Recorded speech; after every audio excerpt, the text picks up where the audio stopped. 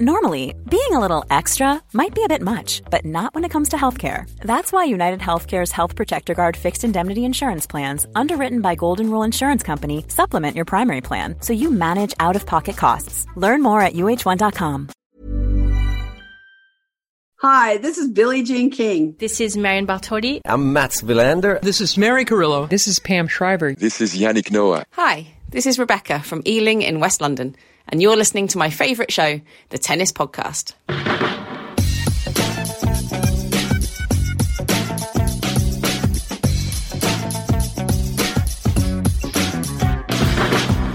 Well, hello and welcome one last time this French Open fortnight to Tennis Podcast Towers Paris. And thank you to Rebecca Monk, who very ably introduced our show there. Rebecca, you sound very much like you could be reading the news on BBC Radio Berkshire or something similar. So I don't know if this is your first intro rodeo. If it is, then wow, you are to the manner born with podcast intros. So thank you very much for that. And if you, dear listener, would like to get yourself an intro, a shout out, just become a friend of the pod, then the link to do that is in our show notes. And Rebecca gets to have her intro on the podcast where we talk about history being made, because Novak Djokovic is the clubhouse leader in the Grand Slam race. He has 23 major titles. That very well may end up being the number in terms of men's Grand Slams. Of course, though, David, if we know anything about Novak Djokovic, it's that he ain't stopping there. And he made that very clear in a really wide-ranging press conference, which I really enjoyed being at. Actually, sometimes they've been a little fraught when he's won the title, because he's defiantly railed against criticism. Look at some of the things that have happened involving him over the last few years, and in Australia it was really quite tense after the things that were reportedly said by his father, and the photo that was taken of his father, and his subsequent complaint that he didn't enjoy that process at all, and he had the injury, and he was on edge, and that was a different feeling to this completely. But what was without question is that he's feeling good. He knows that he's aging, and that he has to handle his body a bit differently, but he thinks there's a lot more to come. And 23 now, I mean, I think he could win a handful more. Yeah, I think 23 feels like a stop on the way to his ultimate destination rather than the finish point. And I sort of had a question in my mind that I wanted to ask him about, well, when he won Roland Garros for the first time, 2016, and that was the fourth slam that he'd won in a row, and there was this sense of Djokovic finally accomplishing what he wanted to accomplish, and he was very open after that about a dip in motivation. And I sort of wanted to know whether he had thought about whether that might affect him again. You know, he's finally got ahead of Rafael Nadal and Roger Federer on his own. And he just answered that for me by everything he said about how motivated he is and how keen he is to keep playing this sport while he's at the top of it and winning all the major events. And yeah, he is not stopping here. He is coming for so much more. And I would be very, very surprised if we see a crisis of motivation now like we saw 7 years ago. And that all gives us a lot to talk about in terms of Novak Djokovic winning this title, reaching 23 major titles. Before we do that, I feel like we should talk about the match, the final, Casper Ruud's part in it all. Before we do that, I have news. Oh, yeah. It's news about your sponsor, Matt, so listen up. Oh, excellent. This edition of the Tennis Podcast is sponsored by Wilson, providers of the official ball of Roland Garros and, as previously discussed, most of Matt's wardrobe. The Wilson Roland Garros tennis ball is designed specifically for the famous clay courts of Roland Garros, boasting a core designed for longer rallies and a felt that limits moisture and dirt pickup for peak consistency during grueling points. The Wilson Roland Garros ball produces performance fit for the zenith of the clay court season. I'm going to miss saying zenith of the clay court season. I've loved that. In addition to the equipment provided for the tournament, Wilson and the FFT have a range of co-branded premium Wilson and Roland Garros products that you'll probably see Matt sporting in the weeks ahead. Just casually modelling for Wilson. They combine elegance and high performance, including tennis balls, rackets, string, tennis bags, and accessories. And if you've been listening to the podcast throughout Roland Garros, you'll know that we have been running a prize draw for two lucky tennis podcast listeners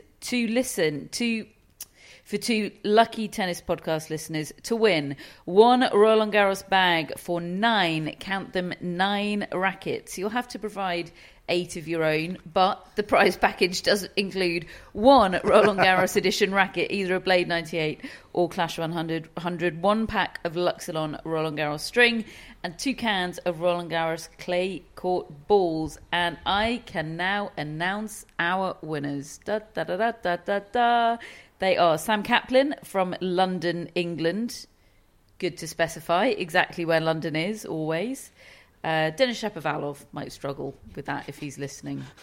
Famously couldn't identify Europe in an ATP video. Oh, really? Yeah. Oh, They really stitched him up putting that out. They did. I should say it was me who wrote England after London. Thanks, David. Not Sam. I appreciate so it's not his it. fault. And our second winner is Peter Ginn from Melbourne, Australia. Yes, I've done it again. Thanks for the helpful reminder, David.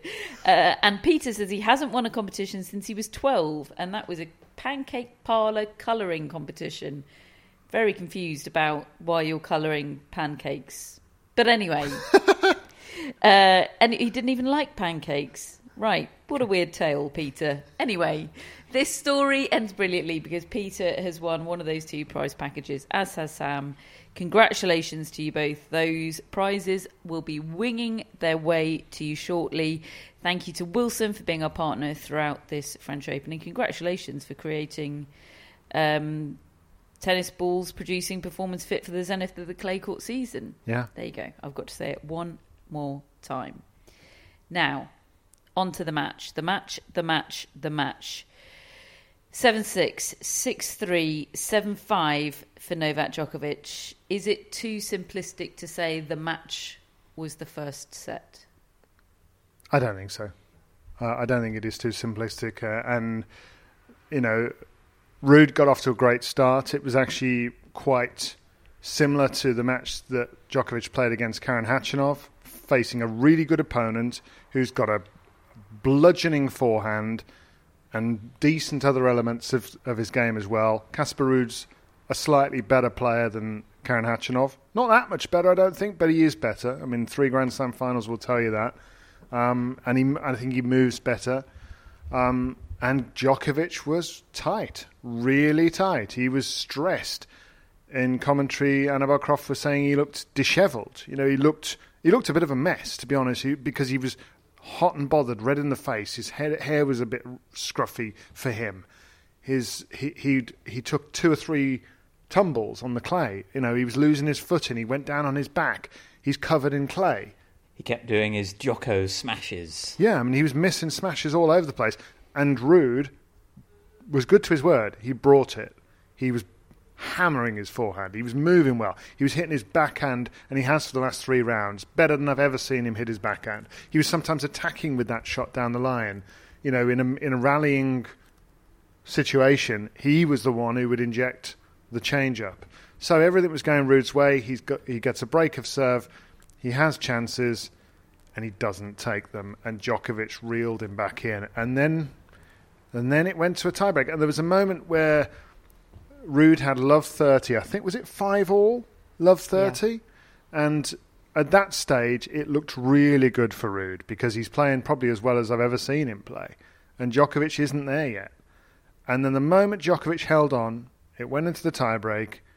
And I remember getting a message from you saying, this is probably over now because Djokovic has got it into a tiebreak. I think there was no probably. Yeah. And I mean, and that's the situation, isn't it? We've become so used to what Djokovic does to people in tiebreaks and then follows, because he's released, in his words, in the second set.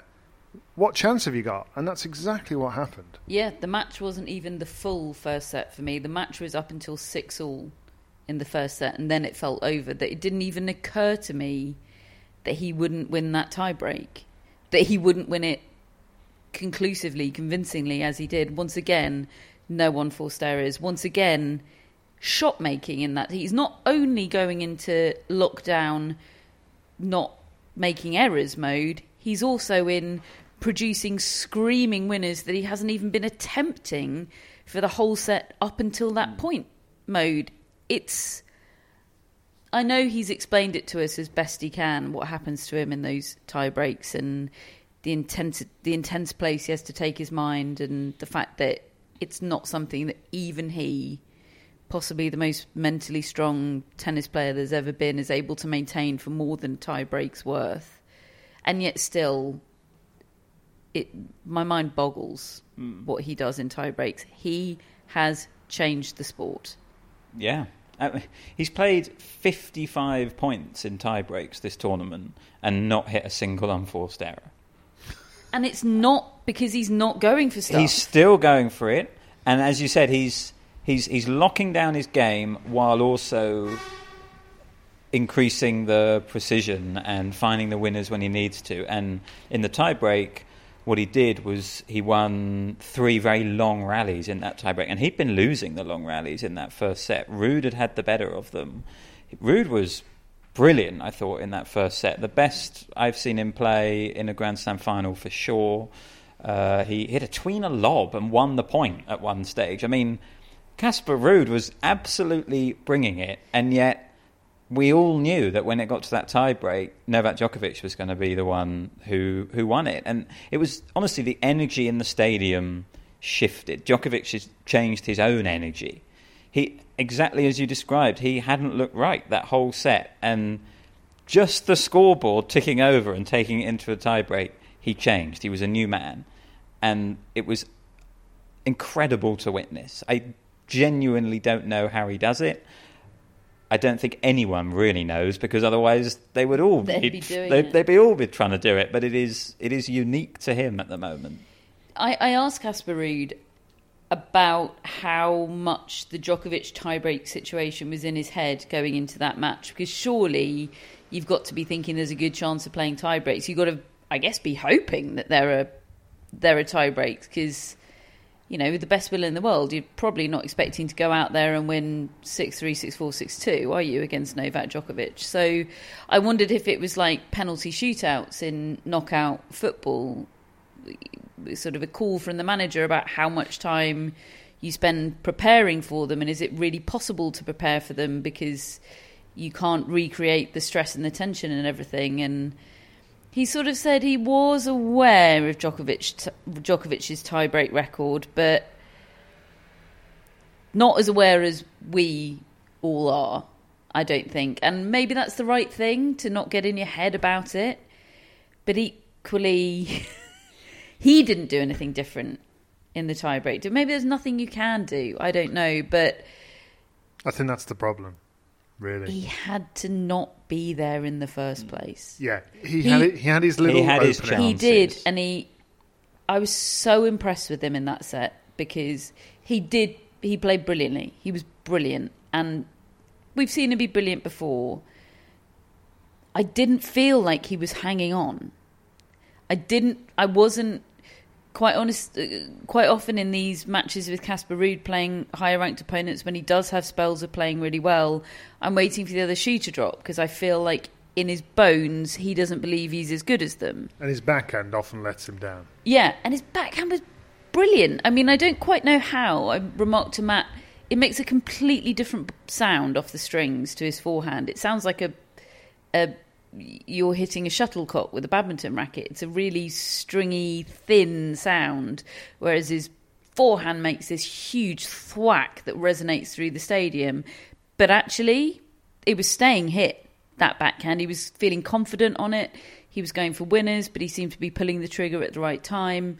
So impressive. And I didn't feel like he was hanging on for dear life thinking, oh my God, I'm absolutely at my limit. How long can I sustain this for?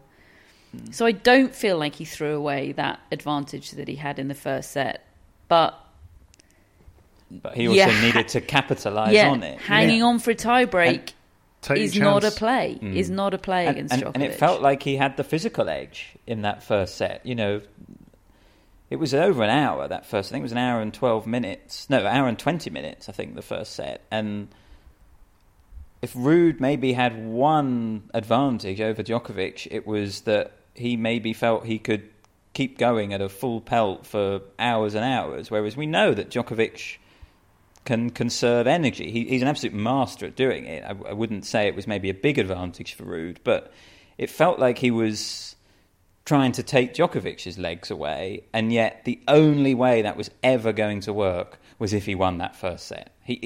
Everything was on it. We know how good Djokovic's record is after winning the first set, and we know, exactly as David said, that he releases after he wins that first set and goes into this really efficient mode. He was relying, Djokovic, on his toughness, on his experience in that first set. And then once he won it, the game opened up. And I know this is giving Daniil Medvedev just to start banging on about Novak Djokovic's forehand. But the way his forehand took over that match after that first set was unbelievable. It was like he wanted Ruud to come at him with his forehand. Yeah. Come on. He was playing into it, wasn't he? He was not attacking the backhand. Unbelievable because how good that shot has become.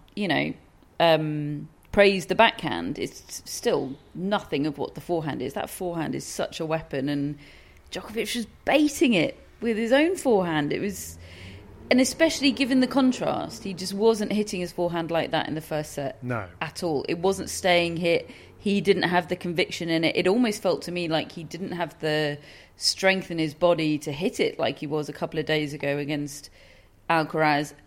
Potentially the conditions were a factor in that. It was so heavy and dense. It was making me feel a bit woozy, the conditions. It's stuffy, wasn't it? It was so stuffy. There has, this evening, been an absolute deluge of rain, which don't we know Matt and David got... We got stranded at Roland Garros. Yeah, marooned on an island. Flash floods. And it did. The whole day felt pregnant with that water that eventually fell, didn't it? But the thing is with Djokovic, it is about that release. It's not about physical strength. It's not about even the conditions. It's about how he's feeling at a given time. Now, the conditions can contribute to that, of course. But once he won that first set, he just put his bag over his shoulder and walked off the court. And Casper Ruud followed, which is what they do. And he had 5 minutes, and he came back out, new kit on, and he looked like he'd just been on a spa weekend.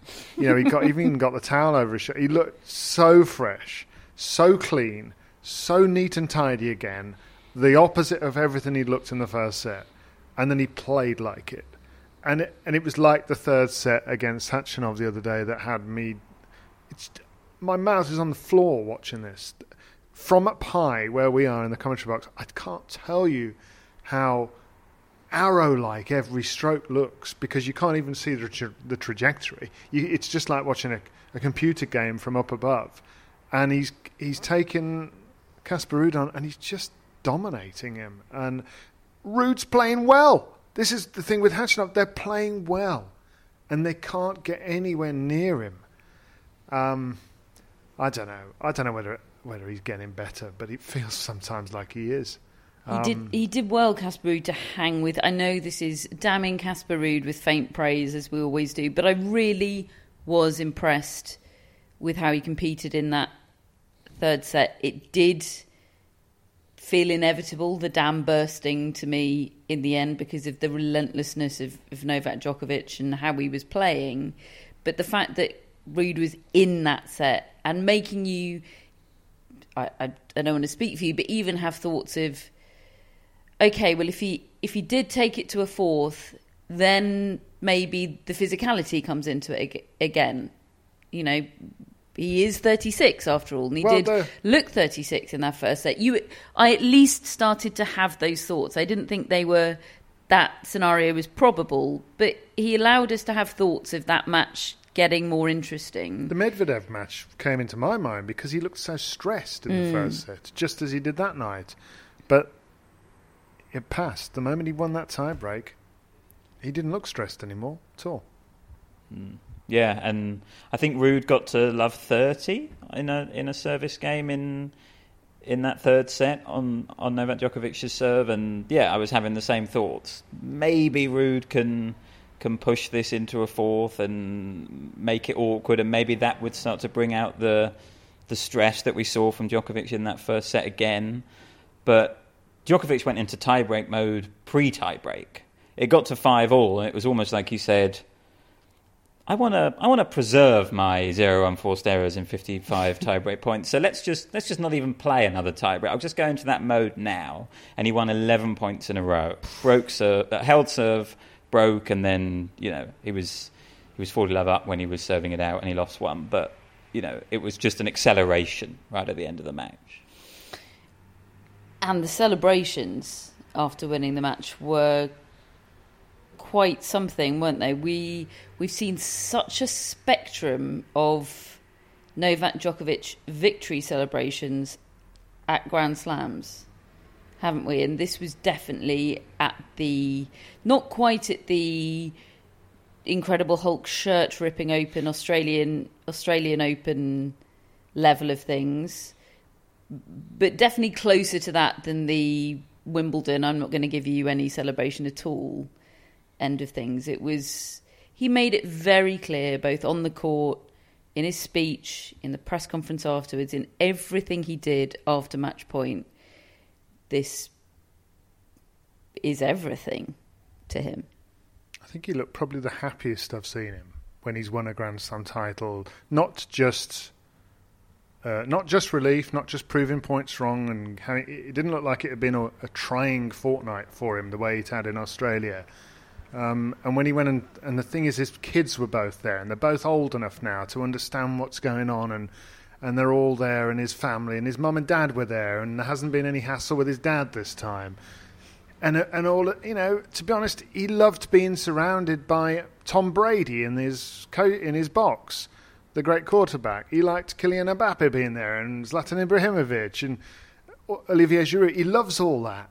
Why wouldn't you? If you're one of the all-time greats and you're surrounded by all-time greats, I think they feel a bit giddy, like kids themselves. And so I just think suddenly, for the first time ever, he's overtaken Nadal and Federer, and he was at pains to be respectful to them in the press conference, and he didn't want to sound like he was asked what's it like to be the greatest of all time. That's what he was asked directly, and he said, look, I don't want to have that conversation. That is not for me to say, and I want to be respectful to other people in other areas and everything they did and everything they would have gone through.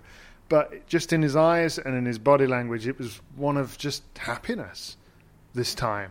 And I felt that was a bit different to anything I've seen before. And I was kind of felt happy for him that he seemed happy again. Remember that voice note that Hannah did for our Friends show after Australia, where she felt bad for the struggle and the toll that it had clearly taken. And I had been feeling that earlier on this tournament, because I felt like the early press conferences here were a real continuation of that. They didn't feel like, a man paving a path towards something that would bring him true joy. It felt like a grim march towards a fulfillment of need. And I know that great champions are complicated people. It's not just, and generally emotions don't work like that. It's not pure happiness. There's an awful lot more going on there. But I was so pleased to see him really feel the joy of it in that moment. Yeah, and it felt to me like everything in Novak Djokovic's life, certainly his professional life, had kind of been leading to this moment. seeing him standing there while the Serbian national anthem was playing, and how pleased he was. He sang it. He sang it, and then in the press conference he gave this great detailed answer about all the sort of people who have been really important in his tennis life. And, you know, he was talking about Niki Pilic and Jelena Genčić and his parents and all the people who have just along the way have got him to where he was now. And I was just thinking, you know, he is now at the top of the men's game on his own in terms of most slams, most Masters 1000 events, most weeks at number one. He's got the winning head-to-head against his big rivals. Every single statistical category, Novak Djokovic is leading now in terms of all the ones that really matter. And he has been open about how important that is, and we know that means a lot to him. And this was him arriving at that moment. And it honestly, we don't write off Rafael Nadal. We know that that's a policy. Yeah, exactly. And yet, what I'm about to say, given what Djokovic can still achieve, it feels like checkmate. It feels like he has won. And now it's about how much he wins by. And I just think he sort of seemed to appreciate that moment and realise it and relish it and enjoy it. And I was pleased he did, because it has all been leading up to this. If there'd been a darkness to it, like there was throughout this tournament, in the previous press conferences and in Australia, that wouldn't have felt right. And now he gets a stretch. Who knows how long it will be? Could be forever. Could be the remainder of his career. Rafael Nadal is such an unknown, but now he gets a stretch not being defined by the others. Yeah, which he's true. Never had before. He said, "I've spent 15 years with them on my mind." Nadal and Federer, and he said it in a nice way. In a way, he wasn't trying to. Being in the room, you got the sense of what he meant. Of course, they've been in his mind. And let's be honest, this is the first chance that he's had to be able to say to everybody unequivocally, or to prove to everybody that he is what he always wanted to be, is one of them in his own right. They've got their own thing. They don't need that record.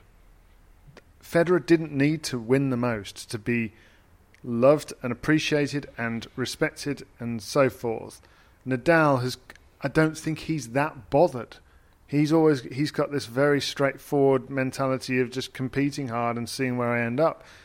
And whilst Novak Djokovic, I think, has a bit of those in him too, he was just always in their shadow until he could come out with his results like this. And now he's there, and nobody can argue with it. And I don't get the sense that he's rubbing it in anybody's face, or there's a defiance in that way that maybe some people might make out, that he just looked content. He looked content for the first time in a press conference, and I thought that was good to see. And the way I see it, there are two things missing from you listing there, the sort of unequivocality of his records and their greatness, their unparalleled greatness. There are two things missing. There's the calendar slam and there's Olympic gold. Oh yeah, and both are feasible within the next 13 months. Yeah. Oh, he's gunning for both. I'm absolutely sure of it. I mean, and also, it just feels so achievable, and yet they're two massive things, you know. And he's won 20 of his last 21 major semi-finals, and he's won 15 of his last 18 major finals. Like, he is getting better in the biggest moments. Like you were talking earlier about his game. Like, he used to play a bit differently, and I don't know whether now he's better or worse. Really, certainly doesn't feel like he's any worse. But what he is better at than he ever has been is winning when it matters and focusing on the events that he wants. And Yeah, he's won 2 slams this year, losing, one set in each of them? He isn't really being... Enzo Cuoco is come up in conversation an awful lot today. Yeah, and he won a tie-break against Djokovic. The last man to win a tie-break against Novak Djokovic at a slam. Was Enzo Cuoco. French guy. Yep. Yeah. Who, in Australia. I don't think he even played this French Open, I don't think I've heard of him since. I commentated on that. Yeah. By the way... And sorry, I was just going to say, he's going to go into Wimbledon where... Unless Sam Querrey comes out of pickleball and comes back to tennis, the only guy in the draw who will have beaten him at Wimbledon is Andy Murray. Just won a challenger. Imagine if they placed each other in about the third round.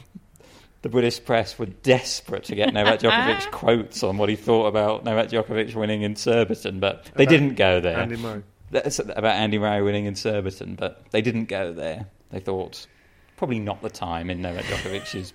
Although if he was in a great mood, he probably would have waxed lyrical honestly, he didn't need questions. You just needed pointing in the right direction, and he was off on his own journey with those answers. But Goran Ivanisevic also did a press conference, and he actually gave a little bit of insight that I haven't heard before. He said it was a great question from Matt Futterman, who said, "Why do you coach him? You know, kind of like he's the perfect player. What do you have to do?" and he said he's never happy. He's never happy on the. He says he always wants to work on something. He says out of the blue he'll tell you there's something wrong with my backhand. We need to work on my backhand, and they're all like, "What are you talking about? Your backhand's fine. We don't need to do anything with that. It's been fine for 15 years, Novak. Calm down." And he says, so we work on the backhand. We fix the backhand. And he goes, something wrong with my serve. And he says it's like this every single day with Novak Djokovic. And that's the standards and the kind of obsessiveness that he has about getting it right. Sounds exhausting. Well, I think it has been. And I mean, look, Djokovic says I put them through a lot. And I do think they've been on edge to some degree backstage, and they live in their bubble and all the rest of it. That's why they have this massive release. I think sometimes we from the outside can think, why are you that excited? You've just beaten Casper Ruud and you're clearly better than him. Why is everybody so overjoyed in this kind of celebratory way? But actually they have just... It's the reason that it works is because they don't take any of it for granted. They're just locking themselves away and going through their routines every day. Last thought, shall we, for poor old Casper Ruud, who really was upset, I think, after this defeat. I think he seemed more upset to me, certainly, than the defeat in last year's final. I think also the US Open final as well, perhaps because of how close that first set was and the fact that there were missed opportunities and how well he was playing and all those stratospheric celebrities there for his opponent. He's just, even if it were Casper Ruud going for tennis immortality, I still don't think he'd be the guy to have Tom Brady in his box. He's just not that guy, is he? And it was all so, I don't know. I really felt for Casper Ruud. Do we think he will come back and win one of these one day? I increasingly think he will. I mean, Hannah tweeted a stat, I think it was the ATP had provided it, that every man in the Open era who's reached 3 Slam finals has ended up winning one. Oh, right. And which I thought was quite interesting, because you might think it's just too much baggage, but actually it maybe feels like a marker of that's how good you are. It's one you might get to, and maybe not a fluke, but a draw breaks or whatever. Maybe possibly the second time as well. But 3 Slam finals is very serious. And Ruud said that himself, didn't he? He said, I feel like this is my most important final. This is really proving that I'm here. And honestly, outside of Djokovic, obviously Alcaraz is ahead of Casper Ruud. I don't think anyone would argue that. But Ruud and Medvedev, I would say as well, but Ruud's probably making a case that, sure, Tsitsipas might have had more hype, and Rune's probably had a lot more hype, and Jannik Sinner, and they've maybe got bigger, flashier games, but they haven't had the consistent results at majors that Casper Ruud's put together over the last year. And if Djokovic has shown anything, how you do at majors is what counts, and he's performing the best at the moment. And in his words, if he can just get someone a bit more beatable in a final, then I would back him. Yeah, look, watching the match today was the first time I thought, this guy looks like he could be a Grand Slam champion. The first time I really, really believed that, watching Casper Ruud, and thought, yeah, he should come back one day and win this thing. I didn't love that beatable line in press, and I know it's so quintessentially Casper Ruud. And he's a lovely guy. It was a great press conference. He really speaks well, so openly, never defensive, even in his very honest, lowest, most vulnerable moments. Yeah, it was a really good press conference. I just didn't love that line. I want him to go, I can be as good as them, even if you can't. You're a 3-time Grand Slam finalist now, Casper. 3 of the last 5 Grand Slams. I think the difference is today he played really, really well. He didn't play really well. Yeah, and he came up against the greatest of all time. And I think therefore, I think that probably shakes him, really. And he knows that if he plays his best and he happens to be up against Djokovic, who's on, he ain't going to win. And that was proved today. I think it... Not that he won't keep trying, because he might not be on it. But isn't that for us to think, for us to be objective about it? It's the whole thing about the level of delusion that's required in great champions. You've got to... Holger Rune isn't thinking that, is he? But I think when you've just taken a straight sets defeat half an hour earlier, maybe it's more difficult to be upbeat about next time. But I think that is how Casper Ruud feels all the time. And it's a tricky balance. Like, is Holger Rune thinking that? Is that holding him back from even getting there in the first place? Yeah, as much as I love to hear it, and when he says, I want to play Djokovic, I love that. But lost to Casper Ruud, mate. Well, I know. Yeah. I just you instinctively want to hear them say... You almost need Casper Ruud's attitude to get to the final, and then Holger Rune's in the final. Yeah. I think the thing is, you'd need somebody else's game. Casper Ruud ain't beating Novak Djokovic if Novak Djokovic is on. It just isn't happening. No, well, no one is right now. No. But, I mean... But he wasn't just talking about Djokovic. To answer your earlier question, I do feel now, whilst he doesn't stick out to me as a favourite for a Grand Slam, because I'm always underestimating him, because I'm assuming everything's equal and everybody else has got a chance. But if he's still there and they're all falling by the wayside as they have, and he ends up the last 2 men standing, which he's done 3 times, and that's no coincidence, then...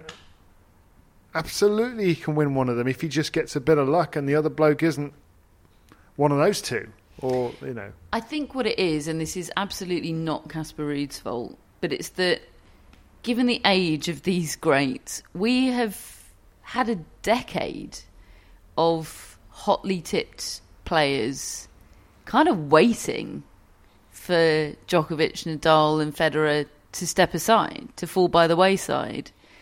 And 2 of them have, one permanently, one maybe permanently, but the other one isn't going anywhere anytime soon. I think I have fatigue of that hanging around and waiting for them to go attitude. As much as it logically makes sense, I respond to, as delusional as they might be, players going, no, that's the bar. I'm going to aim for that bar. Yeah, it is good to hear Rune when he's bigging himself up and all the rest of it. It sometimes passes me by how young Casper Ruud is. I mean, he's only 24, so he's got, in theory, quite a few years, and he kind of should hopefully still have enough of his peak left when Djokovic has decided to hang it up. It is an interesting time, though, and it will be interesting to see, because I've used the word content about Djokovic, whether there will be any sort of waning of the fierceness of the I think it's a very well-timed Olympics for Novak Djokovic in terms of, I mean, I think the calendar slam will keep him dialed in for this year 100%, unless something bizarre happens at Wimbledon. I mean, he feels such a heavy favourite there. I could imagine if he were to lose at Wimbledon, the air going out of the US Open a bit, certainly, or a lot even. But I think the calendar slam will keep him dialed in this year, and I think the Olympics next year is very well timed for him. And he also always starts the year so well in Australia. So that gets him going. We'll make that prediction now. Yeah. Unbelievable. What a champion he is. Just an outrageous tennis player. It's not normal what he does. The mentality is not normal. He's so much better than I realised he would be, both as a player and as a champion, because it just didn't seem possible that he would still be able to do this at this level and have this, especially after he had his 2016 kind of slump of motivation, which he admitted and acknowledged. Sam Querrey going to get another mention? No. Well, he just did. Yeah. Twice in one podcast. Too many. Right. We have some other quite important business to tidy up. But before we do that, the women's doubles final was played today, first on Chatrier, and it was won by Shea Su Wei and Wang Jinyu. So the Our Mate Dave redemption arc has been completed. They came back from a 6-1 first set to defeat Leylah Fernandez and Taylor Townsend 1-6, 7-6, 6-1 to win their first doubles title as a pair. Shea Su Wei, an incredible comeback story. I mean, I didn't realise she was planning to come back. She just had been totally in the wilderness for a number of years.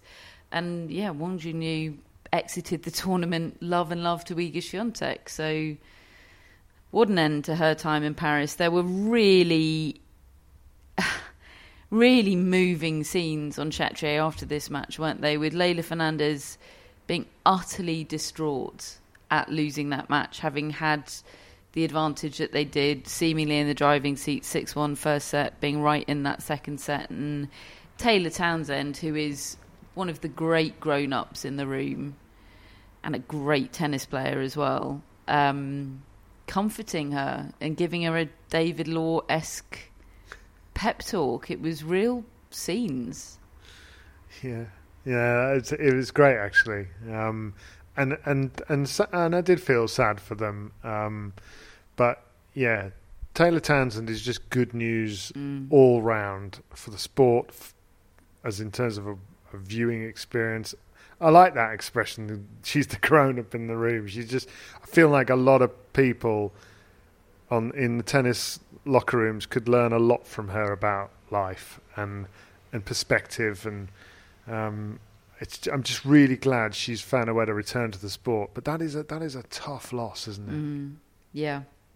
But they only started playing together this season. I think it's all come as a bit of a surprise to them how well it's gelled. So for them to be having this kind of success is fantastic, and I hope it feeds into both their singles results. I know Taylor Townsend is creeping up in the singles. She's starting to factor in again. I would just love to see her a proper factor in the game. She's such a good watch. Say hello to a new era of mental health care. Cerebral is here to help you achieve your mental wellness goals with professional therapy and medication management support. 100% online. You'll experience the all-new Cerebral Way, an innovative approach to mental wellness designed around you. You'll get a personalized treatment plan from a therapist, prescriber, or both in a safe and judgment-free space. Your Cerebral therapist or prescriber will outline a customized plan with clear milestones along the way, so you can get to feeling your best. With Cerebral, you're not alone in your mental health journey. We're here to empower you to live a fulfilling life. So take that first step towards a brighter future and sign up today at Cerebral.com/podcast and use code ACAST to get 15% off your first month. Offer only valid on monthly plans. Other exclusions may apply. Offer ends July 31st, 2024. See site for details. This is Paige, the co-host of Giggly Squad, and I want to tell you about a company that I've been loving, Olive & June. Olive & June gives you everything that you need for a salon-quality manicure in one box. And if you break it down, it really comes out to $2 a manicure, which is absolutely insane. It's also so easy to get salon-worthy nails at home with Olive & June. The difference between how your nails used to look when you did them yourself and now with the Mani system is a complete game changer. The best thing about Olive & June, too, is it's a quick dry. Dries in about 1 minute, lasts for 5 days, and full coverage in up to 1 to 2 coats. Visit oliveandjune.com/perfectmani20 for 20% off your first system. That's oliveandjune.com/perfectmani20 for 20% off your first system. Hello, Tennis Podcast listeners. David here. You may know that I'm into my cooking, and I particularly like it when Catherine and Matt come to Solihull for meetings so that I can, show off with my culinary talent. However, even I can do with a bit of help sometimes, and being able to put together a delicious meal without the long prep and cook times is pretty appealing to me, and Home Chef's meals, well, they're effortless. Home Chef provides fresh ingredients and chef-designed recipes conveniently delivered to your doorstep to simplify your cooking experience. They have over 30 options a week and serve a variety of dietary needs, so you don't have to worry about what to make ahead of time. It's economical too. Home Chef customers save on average $86 per month on groceries. Now, for a limited time, Home Chef is offering Tennis Podcast listeners 18 free meals plus free shipping on your first box and free dessert for life at homechef.com/tennis. That's homechef.com/tennis for 18 free meals and free dessert for life. homechef.com/tennis, and you must be an active subscriber to receive free dessert. So congratulations to Shea and Wong for winning the women's doubles title. Now, you might have noticed that a theme of this tournament, which we have absolutely loved covering, we love the French Open, we love being here, we love so much about it, but the sexism of it all, and in particular in relation to the schedule, is a weight on us throughout this fortnight, and you hear that in how much we talk about it. We sort of unburden ourselves on the podcast, don't we, because it is important, and it has been a major feature of our fortnight here, and it was a major feature of our fortnight here 12 months ago as well, particularly following the press conference that I attended with Amélie Mauresmo, where she talked about the lack of attractivity in the women's game. She subsequently asked to clarify those comments with me, and she did it a little, but she kind of said, look, I'm new to this, judge me in a year, let's see what can be done. And she stated her intention for the situation with the imbalanced scheduling to evolve. That's her word. She wanted things to evolve and said it would be something she'd be looking at. So subsequent to all of that, we had been making many approaches to the FFT, the French Tennis Federation, to interview Amélie Mauresmo, both ahead of the tournament. We were prepared to come out to Paris to do that.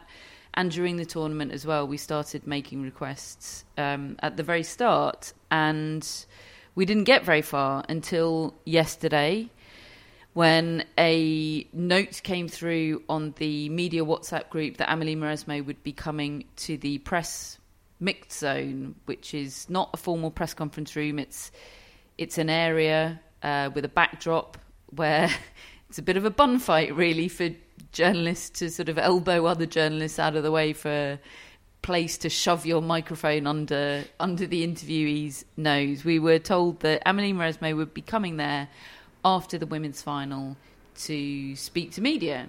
So there we all were. And we'd had 2 weeks to think about what we wanted to ask Amélie Mauresmo, so we all three were there with our microphones, had our questions planned. David, you asked her first a question about the women's final. Of course, she's a former world number one on the WTA Tour and Grand Slam champion, so you asked her first about her feelings on the women's final, and Iga Świątek, the 3-time champion, and she gave a very good answer about that. She's got a great take on the game. But let's be honest, what we really wanted to ask her about pertains more to her role as tournament director here. And this was the conversation subsequent to that. Given the quality of that final, and given that you are tournament director, I need to ask you about a year ago when there were 10 night session matches, 9 of which featured men, 1 featured women, and you said at the time, we need to look at that. We need to maybe make some adjustments. 12 months later, same situation. Yeah. Why? Well, we still made some adjustment, not on the night sessions, but on the overall, prime slots, how we distributed, after we talked last year, also how we distributed women's matches and men's matches. I think it was much more balanced in the way we approach the things. Night sessions are still a little bit of a different story because, as you know, there is only one match. Overall, we try, and we do actually on Châtrier and all the courts, to have anyway on the day 2 men and 2 women. So we stick to that. But yeah, we it's always tough to pick a match, and maybe the length of the match is also one thing that we have to look at when we make the schedule, and it's not always easy to know in advance what's going to happen. Are you comfortable with the situation as it is at the moment, the scheduling? Would you like it to evolve? Sorry, tomorrow I'm having a press conference about the whole tournament. Tonight I'm just talking about today and tomorrow maybe. So 11:30 tomorrow morning I will be answering those questions. So that was how that conversation ended. It was news to us that there was going to be a formal press conference at 11:30 this morning. That was far preferable to us, and I think all the media, that we would get to speak to her properly in that formal setting without sort of people's armpits in our faces and our armpits in other people's faces. But there we were at 11:30 this morning in the press conference room to continue that conversation with Amélie Mauresmo, and David had the first question. Hi, Amélie. Just continuing on the conversation we had yesterday in the mixed zone. The night session has been promoted as the top billed match of the tournament, the match of the day. Mm-hmm. Jessica Pegula described the scheduling of only 1 women's match in 10 for the second year running as disappointing. Okay. And she said that she felt that women's tennis was undervalued against men's tennis. She said that. She said undervalued. Okay. And that was in a BBC. I didn't read that. When that was in a BBC Sport column of a few days ago. Okay. How important is it for you to change that message from Roland Garros so that the women are not undervalued? And if it is important to you, is that something that you would look to change in the future? I will also get back to what I was telling you yesterday regarding the whole scheduling, because the focus is really on these 10 matches, where obviously we have plenty of more matches to play on also prime slots, not only this prime slot that is the evening match on Châtrier. And definitely this, in my opinion, and we have numbers to support that, apart from the night sessions, that the prime slots were this time rebounding also on what happened last year, much more balanced between men and women. So that is something for us that is important, definitely. I hear that she's disappointed with that. I just also want to say that some of the high-profile players, that women's players I'm talking about, that would be our choices to put in the night matches, are not really keen to go at night and are having different requests.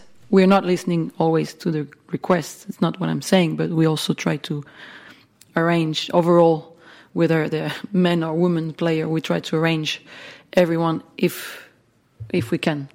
So just I think you know that because I saw some players also commenting on this matter. So this doesn't make also our life easier in terms of. I appreciate that. Do all the men want to play at night? Not all. No, they also have requests. They do. That's what I'm saying. Comes from everyone, and sometimes we can go in the sense of the request. Sometimes we can't. That's. But yeah. Hi, Amélie. Just following up on that, it sounds that and you're viewing the schedule as a whole with the three main courts. Does that mean, with the adjustments that you say you've made to that this year, you are comfortable as, you described yourself last year as a champion of equality in the sport, as a former women's... I described myself as a champion of equality? A big fighter for equals rights and women's tennis. That's your word. That was on the Tennis Channel last year. Does that mean you're comfortable? I think I've always tried to do that in the past. Sure. So given that, are you comfortable with the equality in the scheduling at the moment? I'm comfortable with the scheduling on the day, but yes, we can do better on the night matches. I don't know if that answers your question, but because you gave me numbers last year also on the day, because it was more of an overall kind of a statement or facts that you were giving me last year. My point is this year that we put definitely way more women matches on the prime slots in 2023. It doesn't make it perfect yet because of these night matches that are unique, that are only one matches, and that's where I come to the length. And we talked about it last year also, because when you look at it, a men's match that goes in straight sets, it's still around probably between 1 hour 45, 2 hours, maybe a bit more, depends. And I think when you have only one match, it makes it difficult to schedule something else, in fact. On Philippe Chatrier, in terms of the prime slots, the numbers are identical to last year. Yeah. Are you comfortable with that? I'm comfortable with both our two main courts. Two main courts, they were equal. 8 women started against 6 men started. We're almost the same. Not 50-50 exactly, but I think we're much better than last year. Amélie, given the different length in the men's and the women's matches, as you pointed out, would you consider perhaps from next year having a women's singles followed by another women's singles, or by a doubles match and a legends match in the evening session? Okay, so this takes me to why we put only one match in the evening. And maybe I should have started with this, really. I think that putting 5 matches on one court is too much. We don't want to finish too late.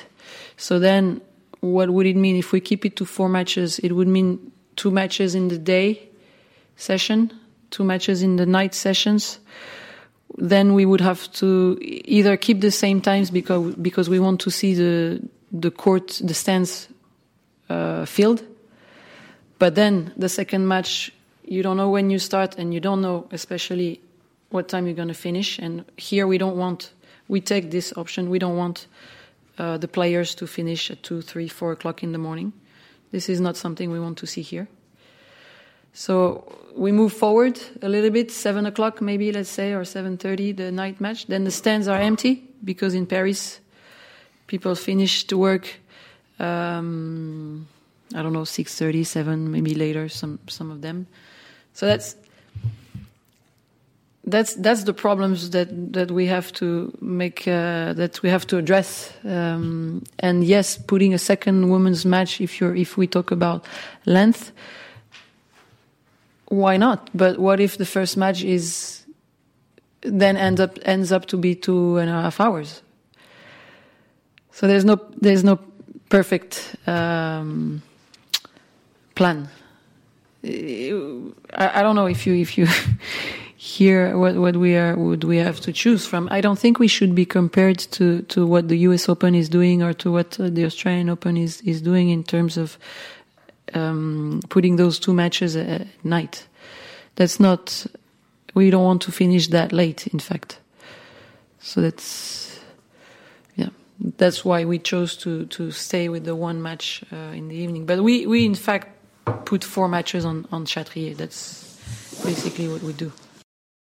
So that ended up being the end of the English portion of the press conference. There were a couple of other questions. The second voice that you heard there was that of Russell Fuller, David's colleague at the BBC Radio, BBC's tennis correspondent.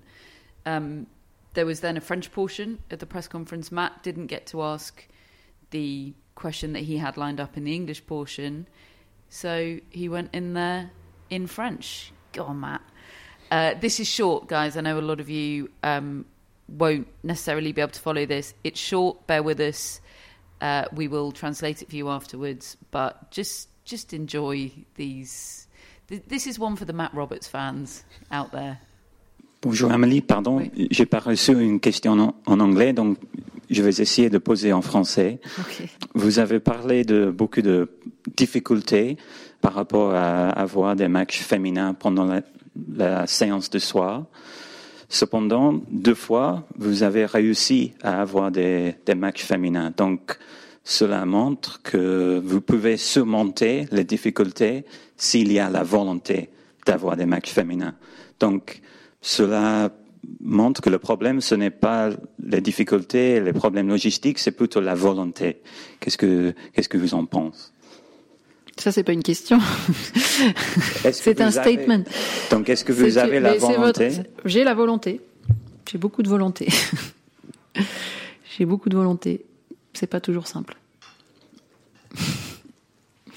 Après, je vais pas rentrer dans le détail de tout ce qui entre en ligne de compte pour faire des programmations. Mais voilà, je peux vous garantir que la volonté, je l'ai, mais que c'est pas simple. Now, the question from Matt there was, or perhaps Matt should get the chance to I was going to say have your moment in the spotlight. Just continue in the spotlight, Matt. Yeah, well, I basically said that, Amélie had talked a lot about the difficulties and the challenges of trying to get women's matches on at night. I was referring to the fact it's only one match, the possible length of the match, what time people finish work in France, all of that we'd heard her mention in her responses to your questions and Russell's. But I said, but the fact is you have still managed twice in the last 2 years to get a women's match on at night. So that just shows that despite all those logistical problems, it is perfectly possible for you to do it if you want to do it, if you have the desire. So I basically just said to her, do you have the desire? And she said, that's a statement, not a sort of stared you down and said, that's a statement, not a question.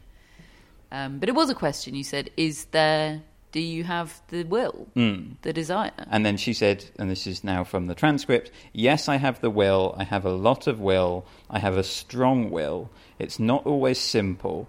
I'm not going to give you all the details, all that we have to factor in before we can schedule the tournament, but I guarantee that I have a will, but it's not simple. Which I found to be a real plot twist in this press conference. We haven't had much. It was all a bit of a whirlwind this morning. We haven't had all that much time to really bat this around amongst ourselves. But staggeringly, to me, perhaps I shouldn't have been as surprised and shocked as I was, really. She had spent the whole press conference, even the mixed zone brief chat that you were able to have with her yesterday, David, defending the scheduling, trying to sell it as an attempt at equality, which is nonsense, but that's what she was trying to do. It was almost as if she had convinced herself that strides had been made this year because a few more men's matches had been scheduled first on Longlen. But then, in answer to your question, Matt, she kind of implied, no, it's not good enough. Despite, I had asked her, are you happy with things at the moment? Do you honestly think this is good enough? And she pretty much said yeah, and explained her workings. Well, that wasn't what she said to you in answer to that question. She said, I want things to be different. The will from me is for things to be different, but it's not easy, which is mixed messaging. Yeah, and I do accept that it's not easy. The job generally is not easy, and there are a lot of people she's trying to satisfy. I just think that this is too far down the list of priorities, and there's too many other things that she's trying to accommodate, and not this. And I can't lay claim to knowing everything that's going on behind the scenes because, as she said, I'm not going to go into all of them. But I really don't understand why there isn't a solution to this with a second match. Now, I accept that if you've got 2 3-hour women's matches, we may end up in the middle of the night, and we've made our position clear on how unsatisfactory that is at the Australian Open. But you can easily get a 5-hour plus match in a best-of-5 set men's match. My feeling is that I've just had a look at all of the mixed doubles draw and all of the duration of the matches. And every time it goes 1-set-all, you have a match tie-break in mixed doubles. There is not one match that is more than an hour and a half. Not one in the entire draw. So if you started play at... What is it? 8:30? 8:15. 8:15, and you did get that 3-hour women's match, and you ended up at 11:15. Yes, you could end up at a 12:45. You could end up with that, with a mixed doubles following it, or a 1 a.m. And that isn't ideal. It is late, but that's worst case scenario. Really, you could have a mixed doubles after it. You could have a Legends match after it, and honestly, if they want, they can control how long that is because the players will just entertain. And if that's the point, if the point is the ticket value needs to be preserved and they need to be sure that they're going to get enough play, well, you've got 2 events there, and you could always elongate them to or make sure they correspond with the rest of the night sessions. I'm sure there are ways around this. The doubles don't get on centre court the whole tournament. The risk of finishing late doesn't seem to be an issue when men's tennis is on the table. I just want to just factually clarify a couple of the claims that were made there in the conversation that I had with Amelie about the scheduling in the prime slots, as Amelie Mauresmo referred to it. Well, on Chatrier last year, obviously, we know about the night session scheduling. It's been 1 match in 10 both years. Well, exactly the same is the case in terms of the first match on Chatrier, which unquestionably, of course, being on Chatrier is great. Unquestionably, that first slot, for a whole bunch of different reasons, the weird atmosphere because it's empty, because everyone's having lunch. And that's all right. It's okay for that to be empty, but it's not okay for you to start a bit earlier in the evening and that be empty. Apparently that's something that has to be protected at all costs, making sure that Parisians can get there after work so the stands are full. But it doesn't matter for first match of the day, which in 2022, 10 times out of 11 was a women's match, and in 2023, 10 times out of 11 was a women's match. Now, yes, over on Longlen, there were more men's matches first up, but we've only been watching French TV out here. I don't know what other broadcasters are doing, but that just means that French TV shows the men's match that's on Longlen and not the women's match that's on Chatrier. I really hope that Mauresmo hasn't genuinely convinced herself that is equality, that there's no difference between Longlen and Chatrier, because I didn't see any singles finals being played on Chatrier, on Longlen rather, this weekend. That is not enough. And no, women will not settle for crumbs off the table. Maybe it'd settle for a few more crumbs if there was a stated intention to move more towards a full meal. But I'm not hearing that intention. It's very alarming to hear, well, there's a few more men's matches first on long lens, so equality, hooray. That is living in a different universe to me. I know not every problem can be resolved overnight. I know scheduling is a nightmare. I know there are, as much as we try and understand, there are difficulties in being tournament director that we don't have a concept of. That is a difficult job. It's also a very well-paid job, one that comes with a lot of prestige and a lot of benefits. This is what you're taking on. I don't think this is good enough. Yeah, I found it very hard to take Mauresmo at her word when she said she had the will and the desire, because I think the proof that you have that equality really matters to you, that getting this right matters to you, is that you follow through on it when things are hard. And they are hard, but she's found a solution twice over the last, out of 20 matches. She can find it more than that if it matters to her. What I want is for her to put more trust in women's tennis. The matches that were chosen were great, great matches. And loads of great women's matches happen in this tournament. Sure, there might be the occasional match that ends 6-2, 6-2 and is done in an hour and 10 minutes. But is that a lot less entertainment than a men's match that ends 6-2, 6-2, 6-2 and there's an extra half an hour of an uncompetitive set? I don't think so. And yet we've seemed to have come up with this idea that a whole extra set just makes it so much better and so much different.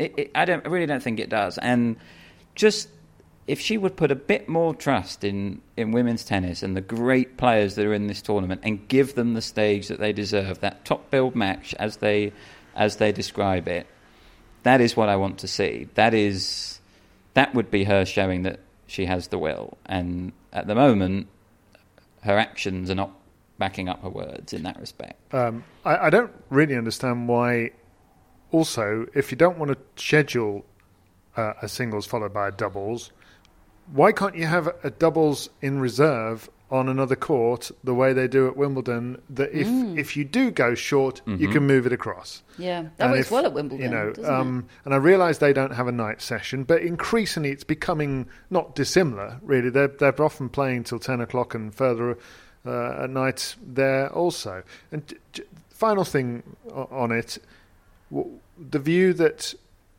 the women, or some of the women, have said they didn't want to play at night is something she used, which I obviously pushed back on.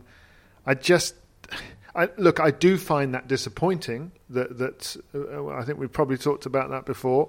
Those that have said they don't, because I feel like it shouldn't just be about what suits your schedule. You should think about the good of the game and women's tennis. But again, you are the tournament director. I'm quite sure plenty of the men don't want to play at night, but they just play where they're told. Just get them to play. Yeah. It was a demoralising morning, wasn't it? But an important one. I hope that people understand why we wanted to play that, because, look, we've talked about it enough. I tell you, we don't want to talk about this all the time. It's exhausting. It's tiring, and I know some people are fed up of it, and I get that, but it's actually important. It's certainly important to us. I think it's important generally. We finally got to speak to her. That's what she had to say. And that happy note is where we end the French Open 2023. It has, despite everything we discussed in the last 20 minutes, been by and large an absolute joy, hasn't it? And we saw history being made today. Who knows where it will end up sitting in the pantheon of men's tennis? Will we think of this as the crucial moment, or will it just be, Djokovic's fifth to last major title? Who knows? Only the future knows. But it's been a special fortnight, hasn't it? Yeah, I think we will remember it because of that 15-year chase to catch them up and overtake them. It is massive, really, and to be there, to describe it, to be here with you both talking about it now on the night that it happened, I do find that a very special occasion. This podcast, as with all our podcasts throughout Roland Garros 2023, has been brought to you in association with On Location. One last time, folks, the premium hospitality and experience provider. Thank you very much. We all did it together once, finally. On Location is, of course, the official tour operator for the BNP Paribas Open at Indian Wells in March. Their packages via Steve Fogel's International Tennis Tours for Indian Wells next year are now on sale. So if you'd like to go in style, experience that truly gorgeous backdrop for tennis, you've got the mountains, you've got the blue sky, you've got the sun, very little rain, unlike this evening in Paris. It's perfection. If you'd like to go, stay in a 4 or 5-star hotel or accommodation, have great tickets to watch the tennis, access to a hospitality suite to relax in between matches, then go to toursfortennis.com/podcast and go to the Welcome to Paradise section.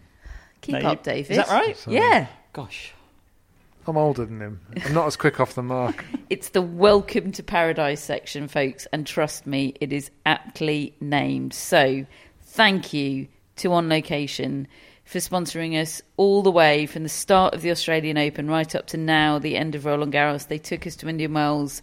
They've been a joy to partner with, and to all of you out there that have bought packages to go to Indian Wells or any other tennis event with On Location, you'll have a cracking time. Yeah. Really hope you enjoy it. You will have a cracking time. I promise you that. Thank you. Well, maybe, Matt, you should do the thank you to Wilson. Thank you, Wilson. Enough said. Thank you, Wilson, for being our partners throughout this Roland Garros as well. Thank you to friends of the Tennis Podcast for sending us here, for allowing us to sit in this slightly muggy living room in Paris for the second consecutive year, having experienced this wonderful Grand Slam. David, for the second time. We have lots of content coming for you, friends of the Tennis Podcast. We have a Roland Garros review show coming in a couple of days' time, complete with voice notes. I won't tease who the voice notes are coming from, but they'll be good. Because I need to get them first. Yeah, let's not commit to anything, just in case they don't arrive. We've also recorded already a Q&A show. We recorded it earlier on today for friends. That'll be going out later this week. And we can tell you we will be recording our 5th edition of Tennis Relived this year before Wimbledon, and it will be the story of Fred Perry.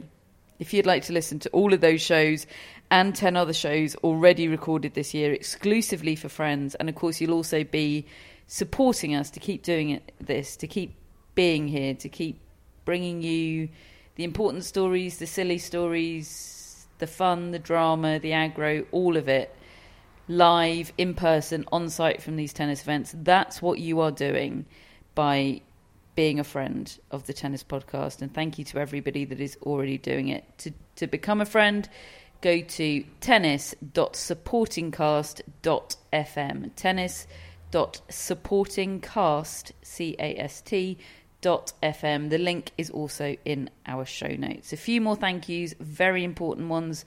Wooly for pole vault duty. Hey! I like everything about Willie apart from the fact that she does daily pole vaults. And of course, she's enthusiastic. Our video clips as well. Thank you, Willie. Cracking work as always. As it has been from Hannah on Twitter. God, we love Hannah. Yeah. We really love her. Good on you, Hannah. Gorana for doing our newsletter. That is not easy stuff. It is weird hours and it's every day. and it's Matt Stat, which is a precious commodity. Yeah. And she's had to send several apologies as well this tournament. So thank you, Gorana. Thank you ever so much to Gorana. Thank you to Phoebe, our French Open mascot. Phoebe, you have been a treat and a joy. Thank you to our mascots, Maisie, Xenia and Darwin. Respectable mid-table for us, Xenia. Oh, I've disgraced us, Maisie. I'm sorry. You're going to have to do the predictions next time. I'll maybe sponsor you. And podium finish, Darwin. Oh, all right. Billie Jean is sponsored by Billie Jean King and Alana Kloss. Billie Jean, I'm coming for you. I'll get to see that cute face tomorrow. Did I finish ahead of Reggie? Oh, bloody better. You did finish ahead of Reggie. Oh, thank God. For full Reggie details, subscribe to the newsletter. We have our top folks, Jamie, Hannah and Drew. They are our executive producers. And we have our final French Open 2023 shout-outs. We have Ted Eckers, who is from Minnesota. All right, Ted. Hello, Ted. Like Ted Tinling. Yes. Minnesota, isn't that how they say Minnesota? Minnesota. Yes, I think they do, Catherine. Thank you very much. With that accent. Ted says that he travelled to a tennis tournament for the first time last year, which was Cincinnati. He said, being inches away from Sabalenka and others and hearing the sound of the ball from their racket gave me even more love for the sport. Ah, good on you, Ted. Thanks very much for being a friend. Thank you, Ted. Ted Robinson. Yes, the great broadcaster from many years at USA Network and now at Tennis Channel. Yeah. Good Teds. I'm out of Teds. Super Ted. Good Ted knowledge. I was really into Super Ted as a kid. Okay, moving on. We've got Judy Singleton, who is from New Jersey. Right, Judy. Oh. We can only assume a Bruce fan. Has to be. Yeah. Like Judy Murray. Anything else on Judy? Judy says, my love of tennis comes from growing up watching and discussing tennis with my dad. I discovered the tennis podcast a month after he died in 2019, and it was and continues to be a great comfort to me. Oh, thank you so much, Judy, that is Judy. lovely. I'm so sorry about losing your dad. Thank you for sharing that. That's incredibly touching. And good news for you, Judy, like Judy Dalton of the original 9. Yeah. Top that, David. That is very good. That is very good. Okay. Judy Dalton was great value at the original 9 press conference Yeah, in Melbourne. we need to have a wasn't chat with her sometime. She's fun. And finally, we've got Eric Johnson, who is in the US Air Force. Whoa! But currently stationed in Germany, moving to Washington, D.C. in the summer. Like John McEnroe's dad. Yes. He was in the US military, and John McEnroe was born in Germany because he was stationed there. Yeah, that's right. Great fact. Eric, thanks very much. Like that Eric was a great story. Buterak. Yes. Now a tournament Director. bigwig at the US Open. Or a tournament something, yeah. And former doubles partner of Jamie Murray. Correct, because they used to be known as Stretch and Booty. Would you believe? Did they? What? Internally, yes. That was their team What do you name. mean like between one another? You know how you've got Sitsidosa or whatever? Sitsidosa had a day today.